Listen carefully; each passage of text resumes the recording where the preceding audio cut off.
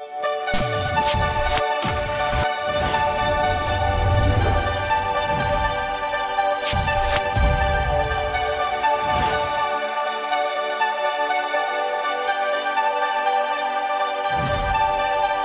you tired of hearing people complain about the world and ready to own the responsibility to make the world a better place?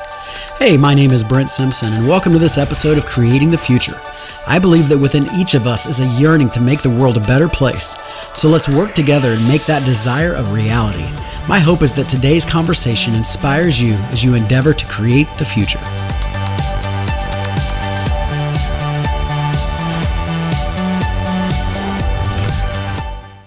Hey guys, welcome back to Creating the Future.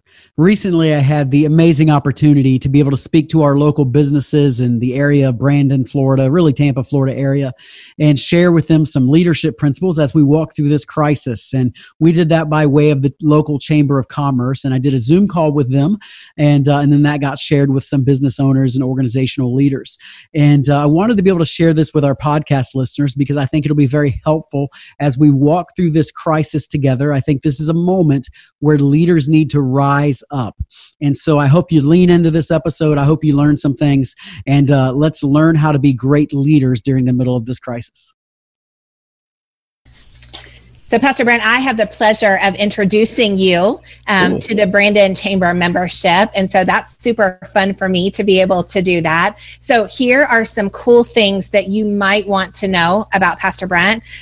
He is a big FSU and Alabama fan, football fan. Yeah. He is not a Miami Hurricanes fan. I'm so sorry for those of you Hurricanes who are out there. He is a sports lover. He is crazy man of God, super, super cool. He's wicked smart. I guess I shouldn't say wicked and pastor all in the same breath, but wicked smart, like degrees in philosophy and apologetics and leadership, and pursuing his doctoral degree at the moment. Leads a Rise Church, right? 3 campuses all across the kind of southern Hillsborough County, eastern southern Hillsborough County area, Brandon, South Shore, and we have an Arise India campus. How cool is that? But probably my favorite part is not only is he my boss, right? He is my pastor, but he's also my really, really good friend. So wicked smart sweet. Pastor Brent, come on, talk to us.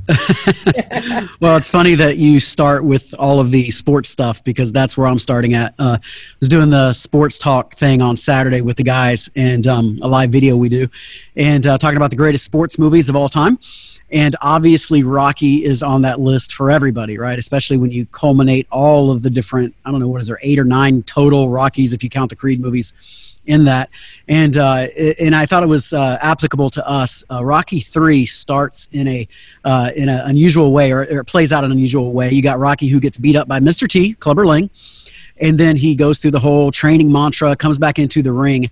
And as he does that, he has this really ridiculous strategy for winning the fight that would never play out in real world. And he basically just gets pummeled until he wears down Mr. T, Clubber Lang, and he just gets the snot beat out of him over and over and over. And famously, he keeps yelling, "You ain't so bad, you ain't so bad," and that whole line, and "I'm not breathing heavy, you're breathing heavy," all that kind of stuff. And I was thinking about that and thinking how the very fact is that so many people in the middle of change and in the middle of a crisis like we're in right now want to use that same kind of strategy, right? It's like we don't actually want to fight back. We just want to run from it. We want to ignore it. And if you, in a moment like this, if we don't do something and we just absorb blows, it might have worked for Rocky, but it is not going to work for us. This is a moment where ducking and weaving and covering and all that kind of stuff, you got to duck and weave as much as you can to block the blows of this crisis and the change that's happening right now. But at the exact same moment, you cannot run from all of it. There is no way. And so in this season that we're in, we really have to lead well. And, a crisis like anything else will test our mettle, probably more than anything else. It's going to show what we're made of. And this is going to be one of those things that throws a lot of punches at organizations and businesses, and it's a time where we've got to rise up and lead, and we cannot delegate leadership in a moment like this. You can't pass this off to somebody else. The buck isn't going to get passed, and it's going to test your mettle and see how good of a leader you are. And if you've been leading in the past, if you haven't been just floating with the status quo and going along, it's going to be a lot easier. But if you have just been, maintaining the status quo, you're going to get punched in the mouth in a moment like this, and you're going to have to find out if you can fight or not. This crisis is coming, like it or not. But it's in the midst of these kind of moments that great leaders rise to the occasion. They always rise up during hard times. And let's be real, anybody can lead when things are easy. I mean, anybody can do that. But when the definitive moments come and life gets hard and you get the wind knocked out of you and you get punched in the mouth, so to speak, that's the moments where you find out what kind of leader you really are. And, and this is a difficult season for leadership. And it's also a season at the same moment that leadership is needed more than it's ever been needed before. Inside of every organization, there's going to have to be people that step up and lead, or you're just not going to survive. And so my point with all that is just that we have to take action. We've got to rise up to this moment. And honestly, these are the moments, too, that the greatest life lessons are learned. If you ever sit and talk to somebody who's gone through hard times in their life, they always point back to a time of crisis or hardship, and that's what they say, oh, that's where I learned the most. And we're in the middle of a moment where if we rise up, we can actually learn the most about who we are and what we can accomplish in our organizations as a whole. And now, this is where I want to go with this. So when I say lead well, and I'm talking about Rocky and fighting and all that, I want to be very clear, because I think leading well in this moment is going to look different than a lot of people might assume it's going to look. Leading well during this season means we're going to need an extra level of care, an extra level of compassion and understanding. This is a moment in the world where we need leaders who don't have just IQ, but also EQ. And I trust that most people that would be watching this know what EQ is, but that's the emotional intelligence.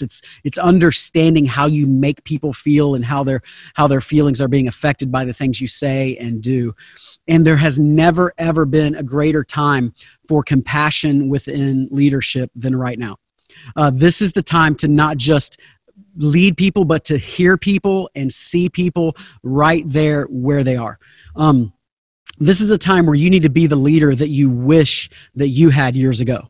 You wish that somebody had been for you, and you need to be that, because when people go through a hard time, they're grasping for straws. They're trying to figure out and make sense of this world, and adding more pressure onto that doesn't help, but having compassion in the middle of that really does. I was talking to a guy last week, and he was telling me stories about a place that he had been in the past, and they had gone through a hard time.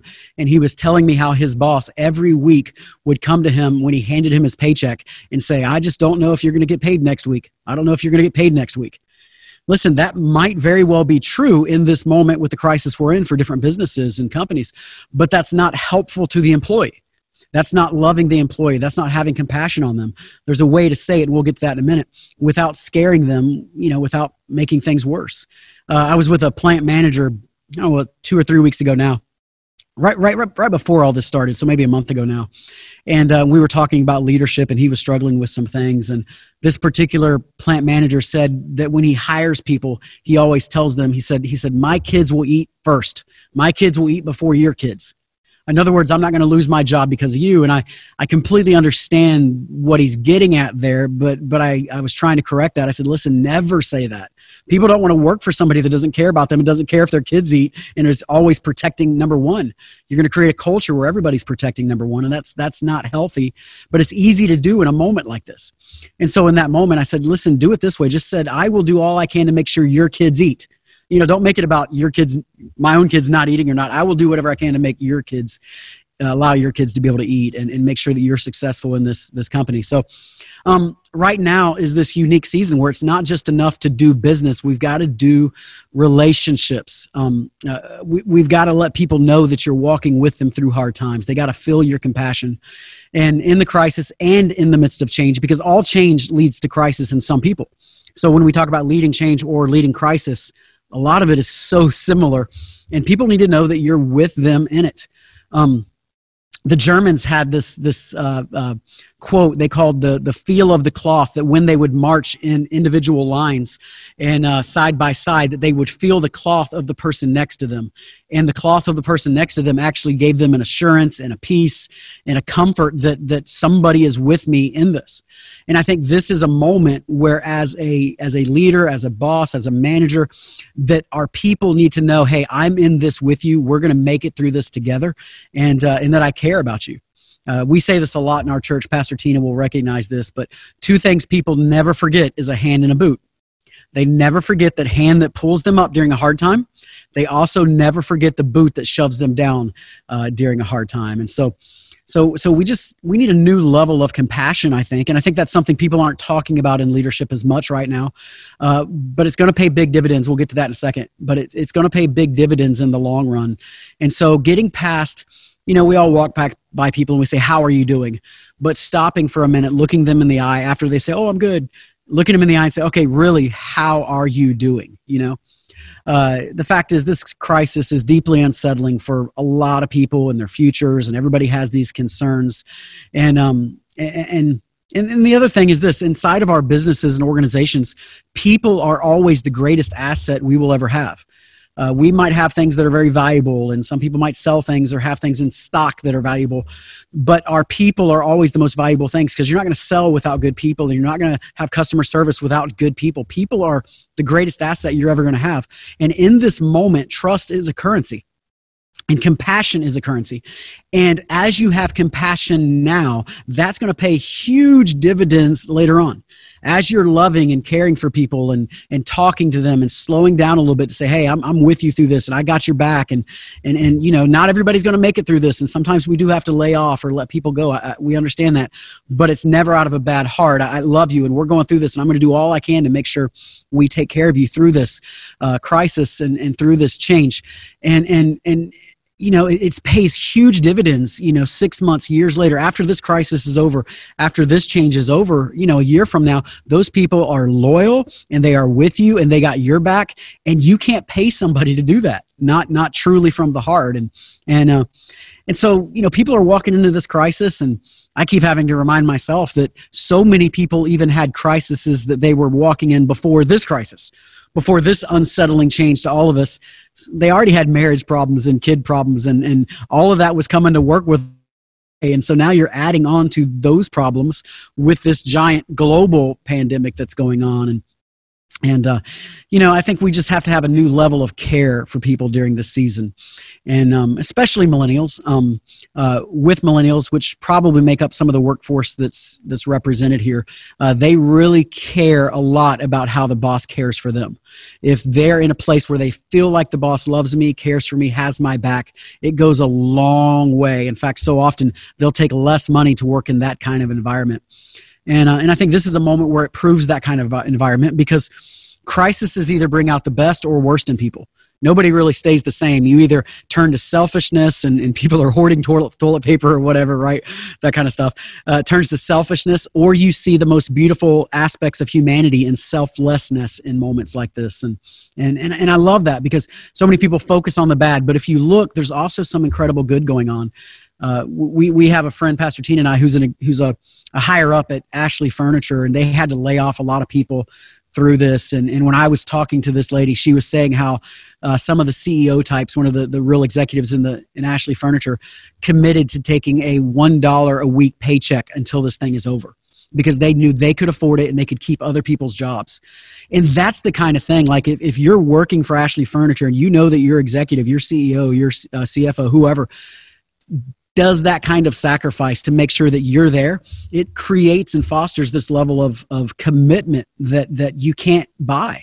And it's so important in a moment like this. And I just think in these moments, we have a unique opportunity to show people that we care, that it's not just about my IQ and how much I know, it's about my EQ and how much I can have compassion and love for people that I work with, and just make a better work environment once this is over.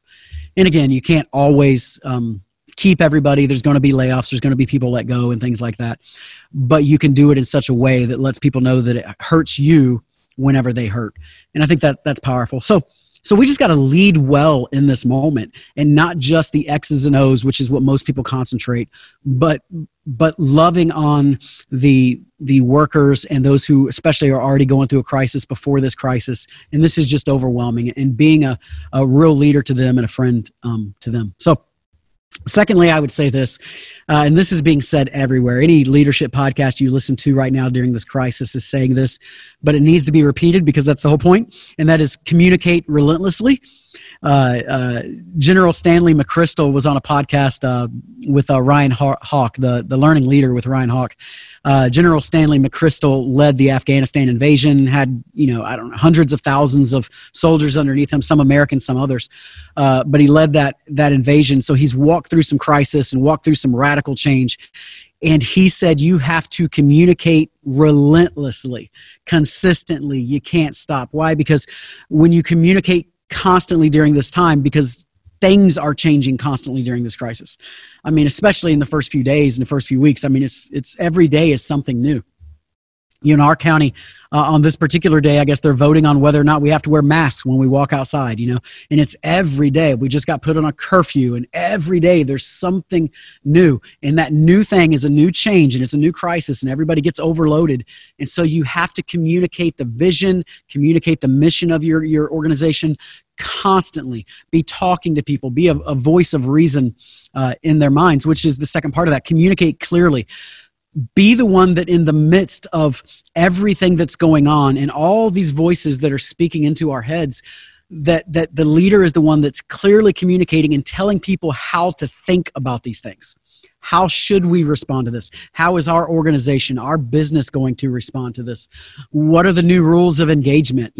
How is each unit, each department, each team, each person going to work through this and going to operate through this? And just be extremely clear. We say it sometimes in our organization, our church, that we are the CCOs, the Chief Clarity Officers, right? We've got to be so clear, and especially in a moment like this, because unclarity is unsettling, and it causes the crisis to become greater, even more scary, and just causes more fear and panic and problems within us. And so we really need to be clear. This is a moment where we need buy-in from people. And so when you're making decisions, talk to them about them. Let them know the why, right? Craig Rochelle said it recently. He said, people will go along with the what if you explain your why. And I love that, and just instead of just making commands and barking orders, that old school domineering style of leadership is out. It really ended in the 80s. And you can't just bark orders, especially right now, and especially when you're leading change. People need to buy into the change. They need to understand it. So you have to explain why it is. And even in the moments where you're letting somebody go or having to lay off, if you can sit with them and explain the why, and hurt with them and explain, listen, I hate this. This stinks, and we're all in this together. But in this moment, we have to make this decision. And I'm so sorry we have to make this decision, but we don't. But we do. And even if they're a great person, say, listen, when this is over, if we can bring you back in or whatever, if you're still available, we want to. And any kind of severance or anything you can do for people during these moments, I think really create a spirit and foster a spirit of trust. And that's part of it too. We got to communicate candidly. We got to be real. We got to give proper perspective. Don't make it bigger than it is, and don't make it smaller than it is. I think those are two temptations of leaders in a moment like this. The first one is to make it little and, this is no big deal. We're fine. We're going to get through this. The other one is to act the pessimist part that's just, the world's coming to an end and everything's going to end, In a moment like this, people really need perspective. They're hearing all these voices. They need that clarity and that perspective from the leader, at least in the workplace. At home, God only knows what's happening, and even trying to take care of kids right now. Work at home, so many people are, and do the homeschooling thing at the same time is so tough. But letting them know, hey, we're in this together. We will overcome. If you've never read Good to Great, it's literally one of the great leadership books of all time. Good to Great is just an amazing book. And in that book, they tell the story, Jim Collins tells the story of a Vice Admiral Jim Stockdale. And he talks about being in a prison camp in Vietnam and how he made it through. He was in there for a long time. And being a higher level military person, they gave him extra persecution and extra hard times. And he talks about how he survived. And at one point they asked him, they said, how come some guys survived and some didn't? What was the difference? And he said the difference was between faith and optimism. And I'm butchering this and telling it in my own perspective, but he said the optimistic people always thought, it's going to be over soon. It'll be over by Easter. It'll be over by July 4th. It'll be over by New Year's, by Christmas, whatever. And they were always creating a date, and they said, it'll be over by this. And then every time that date came and it didn't pan out, they were disheartened, and they really died of a broken heart and just hurting through it. And he said the ones who survived were the ones that had faith compared to optimism. You might call it hope, but it's the faith that says, I don't know how this is going to be over. I don't know when it's going to be over, but it will be over and we will survive. And I think as leaders, this is a moment where we need to choose faith over optimism. We don't know, we don't know if this is going to be over May 1st, June 1st, July 4th. God forbid football season not happen this year. We don't know when it's going to be over. And if we create false hope and then it gets dejected, it actually takes away people's trust from us. And so we need to be people of faith that says, listen, I don't know. We can hope for the best and plan for this date and that, but none of us know. Just be honest about it and say, hey, but I do have faith that we're going to be okay. The third thing I would say is this is a moment to be creative. Now, we kind of know that, but we're forced into it in a new way. Crisis, I've heard it said this way, crisis is the cradle of creativity. It's the cradle of opportunity. And in so many ways, in all of our worlds, we have been forced to become creative in order to survive. It was funny. I love this. Last night, there's a young lady that Tina and I know that had her 21st birthday. And because of everything going on, obviously, there's no birthday party. People can't come over to the house. It's just, and it stinks for her. So her parents planned a drive-by birthday honking parade kind of thing. And everybody drove by her house and everybody's honking the horn. They were in the driveway waving, everybody's honking the horn, they're shouting happy birthday and we love you and all this stuff out the window. And I love that because it was taking a bad thing, being creative for it, and actually creating a memory that she'll remember the rest of her life. I don't know about you guys, but I don't specifically remember my 21st birthday, and maybe you do, maybe you don't. But the fact is, for this particular person, she will never forget that moment. And out of a bad situation, she was creative and actually created a beautiful moment that she will never forget.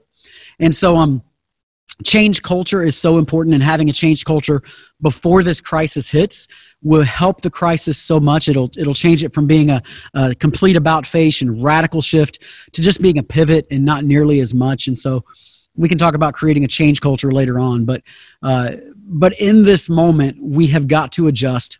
Again, more sports analogies, but this is really a moment of halftime adjustments. We went into the game with a plan. Most of our organizations had plans this year, and we were going to do this and going to do that. All right, well, we just got punched in the mouth. We're losing. We're going into halftime. And that's why the real leaders step up in moments like this and create halftime adjustments. And this is a moment for that. I've heard that it's not true, but I've also heard it said, I don't speak Mandarin, so I don't know, but I've heard that Mandarin Chinese does not have a word for crisis, but instead it's two words that are put together, and the words are danger and opportunity. And I love that, because whether it's true or not doesn't matter. The principle of it is true. It's like the stock market right now. Some people lost a lot, but some people are being able to put money in and gaining a lot. And this is a moment where if we're creative, we can actually gain and not just lose, but we're going to have to flex our creative muscles. And so the simple fact is, when it comes to creativity, every organization, every business was created to solve problems. The same problem that you were solving may not still be there, but there are more problems arising every day right now. And so how can your business solve those problems? How can we adjust? And we're seeing this all over the world. Commercial airlines right now, shipping cargo instead of people, and a car company, I think it's Ford and GM right now, that are creating respirators instead of just the cars. And I heard of a small clothing manufacturer that was really hurting, so they started creating masks instead of clothing. And it's these moments where you can pivot and be creative and say, all right, what is the need? How can I fulfill that need within my organization and the structure that I already have? And the last part of that I would say is this: we got to think about the new normal that will come after this.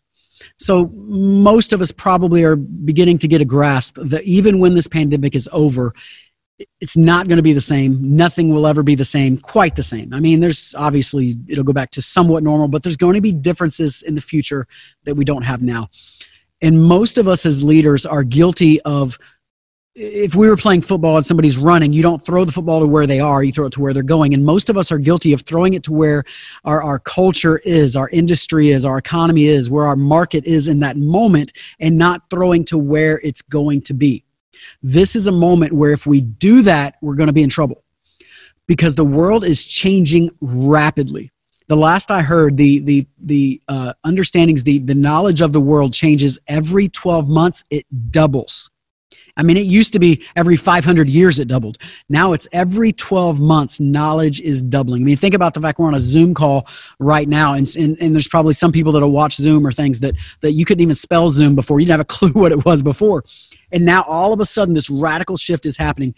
And we have to be able to not only see the shift where it is, but see where it's going. If we don't see where it's going, it's going to be hard to succeed. If we're not willing to change and go after that, it's going to be hard to succeed. It's going to be hard to last. And this is a moment where I say it this way, 6 words that will destroy any business right now or any company or any church or anything, nonprofit, is we've always done it this way.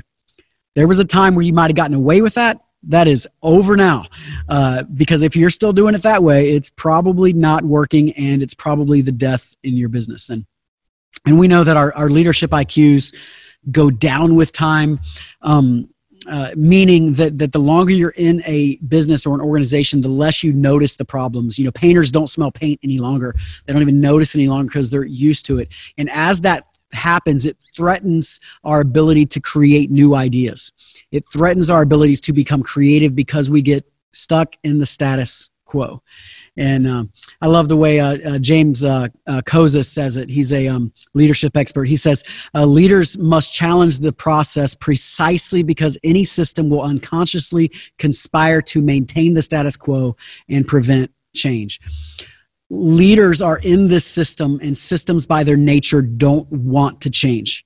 We're in a moment where we have to change. Leaders have to lead the change in the middle of that. So, we could talk about a lot more, but our mission, our vision is permanent, but our approach is temporary. There's a shelf life to all of our approaches in our organizations and how it will work. What worked yesterday might not work today and definitely won't work tomorrow. And we've got to be creative with that. And every organization is slightly different with that. So the last thing that I would say, and then we can do Q&A or Pastor Tina and you guys, whatever you want to do. But the last thing that I would say here is as we do halftime adjustments, so most of us had our first quarter goals and second quarter goals and plans for the end of the year and lag measures and lead measures and all those kind of things. As we do our halftime adjustments, you're going to fail some. That's okay. Don't fear failure. Just keep moving forward. Believe it or not, there was a time I used to do triathlons, and I would swim for long periods of time, and I would swim a mile or more, not every day, but consistently 4 or 5 days a week. I would swim a mile or more in the pool. And when you're swimming in the pool, you do that thing where your hand's coming up, you're grabbing what's in front of you, the water that's in front of you, and you're shoving it behind you, and you just keep doing it, and you're never going more than a foot or so above your head, and you're just taking what's in front of you and shoving it behind you. So the great philosopher Dory once said, just keep swimming, just keep swimming, just keep swimming. This is really and truly a moment where in your leadership teams, you can't plan for much more than a month or so. You can't plan for much more than a week or so at times. Just keep swimming. Just take what's in front of you, work it out, and keep pushing it behind you. And in swimming, at least, that's actually what creates progress and keeps you moving forward. I believe in the middle of a crisis and in the middle of change, extreme change like we are, that's also what will do the same thing. You can plan for next week, but next week might be radically different. Just keep taking each day, grab it, push it behind you, and keep loving people in the middle of it. So that's my thoughts. And I know Pastor Tina says this in some of the meetings with you guys, with different businesses and chamber meetings, but our church is here to serve you guys during this, and we want to be a blessing to the community. If you have anybody in your businesses or such that need prayer, let us know. We'll go there and pray with them. If you ever want to start a Bible study or something that's just voluntary and anybody who wants to show up can do it, let us know. We'll jump in and have somebody go over and teach that, or any kind of conversations like that we can help with. And any way we can help with giving compassion in a moment like this and giving hope in a moment like this, we are here for you. So anyway, that's my leadership talk. I don't know if we want to talk about it or what, Pastor Tina. Am I unmuted? Oh, yep, you're unmuted now. Yeah. Awesome. Thank you, Pastor Brent. That was so good. And here's what I love about everything you just shared. Obviously, we've worked together for 8 years now, and I can tell you at Arise, everything that he just communicated is is what we live and breathe as a culture. It's what you embody. And I think that's amazing. You know, I'm thinking of the person who is a leader in their organization, but maybe they're not the top leader in their organization, and they don't have a leader that is leading with clarity, and they don't have a leader that's leading with confidence and halftime game changes. How does somebody lead up? Right? They can't make the whole organization better. How do they lead up? Yeah. Ty and I, my son Ty, we just watched the movie Invincible recently, a couple days ago, after that sports talk thing. And so we pulled out the Invincible movie, which is the story of Vince Papale, the football player in Philadelphia who basically is a walk-on that becomes a professional football player for the Philadelphia Eagles. Great little movie. Mark Wahlberg plays the part. And my mind's going blank on the name of the coach right now. He's famous, but the coach for the Philadelphia Eagles is very young. And there's a moment where Vince Papale is called to the office, and it's just him and the coach talking. And the coach is young, and Vince Papale is a little older. And the coach says to Vince, because that's his job, he says, "So how you doing? How you doing, Vince?" And Vince says, "Hey, I'm pretty good." And he stops for a second. He says, "Hey, coach, how are you doing?" And the coach freezes in his steps in that moment. And it was this shocking, okay, he just asked me. And so the coach says, a few bumps and bruises, but I'm making it through kind of like you are kind of thing.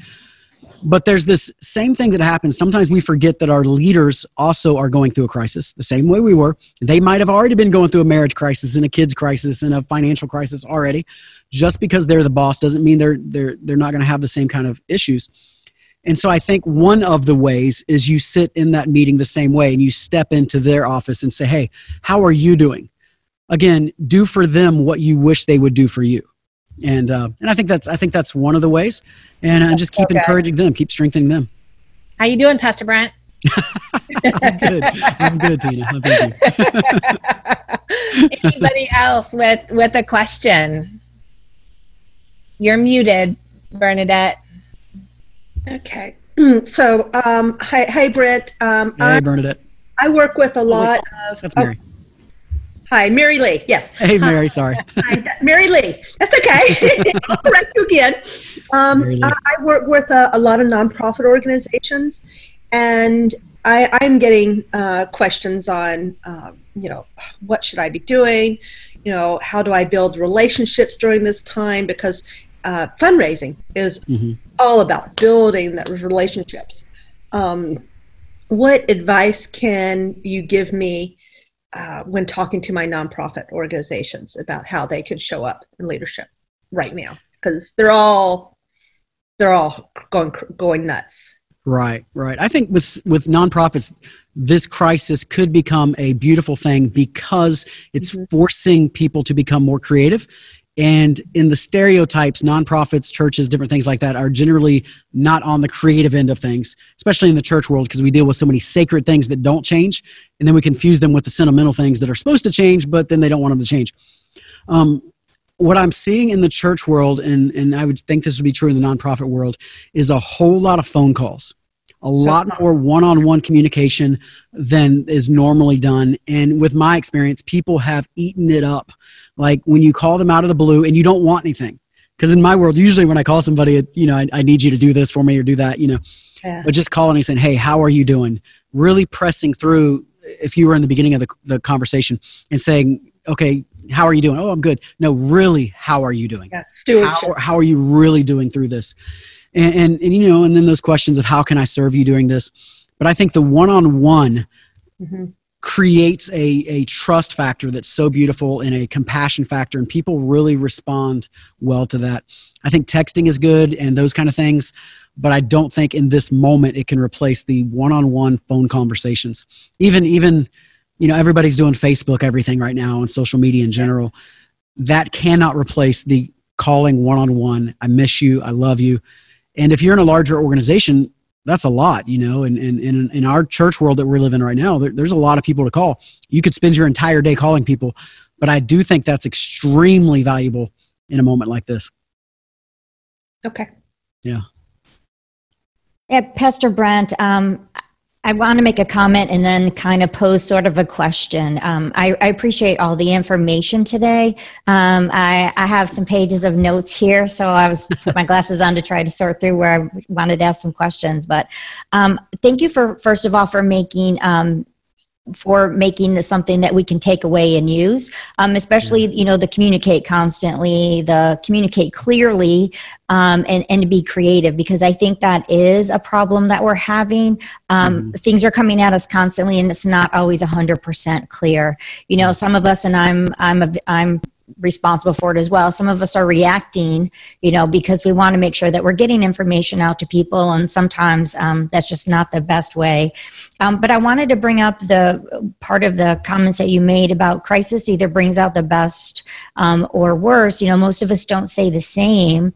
And then kind of tie that back to having compassion, because it is going to bring out the best and worst of us. And some of us, there will be employees at companies that maybe were not performing as they should before. Yeah. And now we will see how they're performing under the crisis. And then, to have compassion through that is kind of difficult because, as business owners and business leaders, we have to take care of our business in the majority. Right. So any advice for how you're going to, maybe talk to those staff people who were struggling a little bit before the crisis, and now you kind of see, I'm sure business owners want to have compassion, because we don't want to let people go. Right. There's not a lot of opportunities out there, but you also have to make sound decisions for your business. Right. Yeah, and I think when you explain it that way, and I think explaining is the big key there, when you explain it that way with people, everybody understands. Mm-hmm. I guess what I would say is perhaps creating some deadlines, and so it's not like this thing hit, tomorrow you're fired. It's going, hey guys, we're all in this together. This is why you communicate so often. We're all in this together, and this stinks right now, and we may have to lay some people off. But if we do, it won't happen until next Friday or 2 weeks from today or whatever. That way it gives some sense of clarity and hope in that. There's always third options in these things too. And we talk about employees who aren't doing their job that well. There's a great book called Move Your Bus. I forget the guy who wrote it. He was the National Teacher of the Year, became famous from that. He was on Oprah and all this. Great guy. Really fun if you ever see him speak live. But he wrote this book called Move Your Bus. I don't know if any of you guys have ever read it, but the concept was there are people on the bus, and if you picture the old Flintstones cars, right, the Flintstone car, there's some people that are running, they're really pushing it forward. There's some people that are jogging, some people that are walking. There's some people that are just sitting on the bus, and they're not doing anything. They're just getting drugged around. And his whole teaching throughout that book was this, that the people, wherever they are, if they're a runner or a jogger or a walker or a sitter, whatever they are, they usually will never progress to the next level. And if you really try really hard to motivate them, they might go there for a month or two, but then they end up going right back to whatever their human nature is. And what happens so oftentimes is in our businesses is that we love people. We don't want to hurt people. And so in that moment, we let these people keep working for so long that are riders or walkers, and they're not really projecting the company forward. This is the blessing in disguise in this, is that it's going to force us to have to get rid of some of those people that we love, but they're not the best people on the team. Mm-hmm. And even inside of humans, right? You had baby teeth, Bernadette, when you were little, that were amazing, I am sure. But at some point, in order for you to grow into adult, you had to lose those baby teeth, and adult teeth came in. Inside of every organization, as the organization grows, there are some people that could get you here, but they're not going to get you to there. We must molt, so to speak, inside of organizations. And if you've set it up well, this is a bigger picture than the crisis we're in, but if you've set it up well, every organization should be a team, not a family. We love to talk about family. Many teams feel like family because you can love each other like family and this and that. The difference is, when it comes to family, everybody has, great Aunt Bertha, who's, 95 years old, and she comes to Thanksgiving, and we all love her to death, and we would do anything for great Aunt Bertha. But the fact is, she doesn't actually contribute to anything anymore, and she can't help cook, and she doesn't wash the dishes, and she doesn't contribute any longer. But you love her, and she has always got a seat at your table and always will until she passes away, because she's great Aunt Bertha. That's family. However, teams don't function that way. Teams, you love each other, you bond, you have great culture. But if the shortstop on the team keeps dropping the ball, he's either got to go onto the bench or he's got to go down to, a different level of play. Triple A ball or double A ball or whatever, if you do the baseball analogy, because you cannot just keep somebody on the team who isn't pulling their weight. This is a moment. And honestly, as far as the leadership talk is concerned too, if you keep somebody on the team who's not pulling your weight, it actually takes away the authority of the leader, because every other player knows, hey, this guy's not pulling his weight. And that makes the leader, the manager, the boss not leading well, and they lose respect for the leader because they're not dealing with the situation. All that to say, this crisis is going to force us to deal with some of that situation. And so there's a good part of that could come out of it.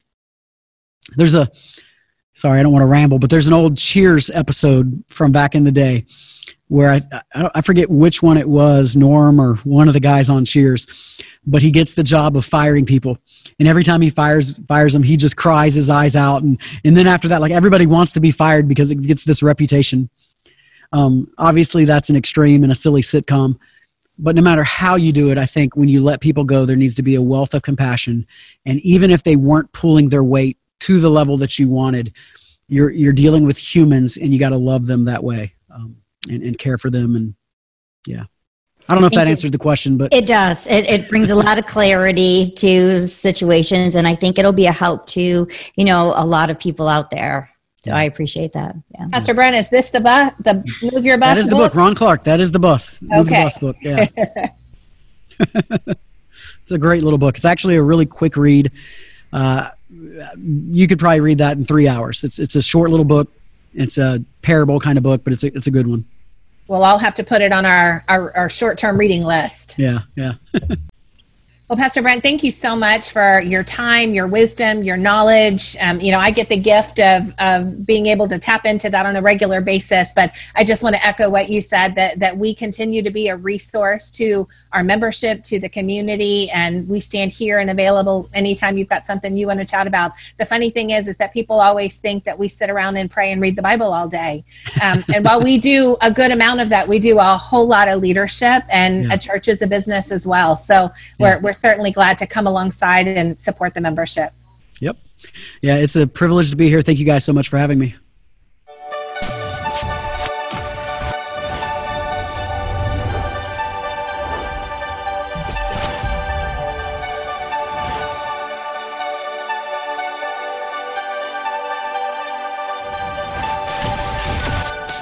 I hope you enjoyed this conversation today, and I especially hope it added value to you. If you enjoyed it, would you do me a favor and give us a 5-star rating on your podcast provider? It really helps to get the word out. And of course, if you share this content with your friends, that would be great too. And until next time, I hope you continue creating a better future. I look forward to being with you again soon.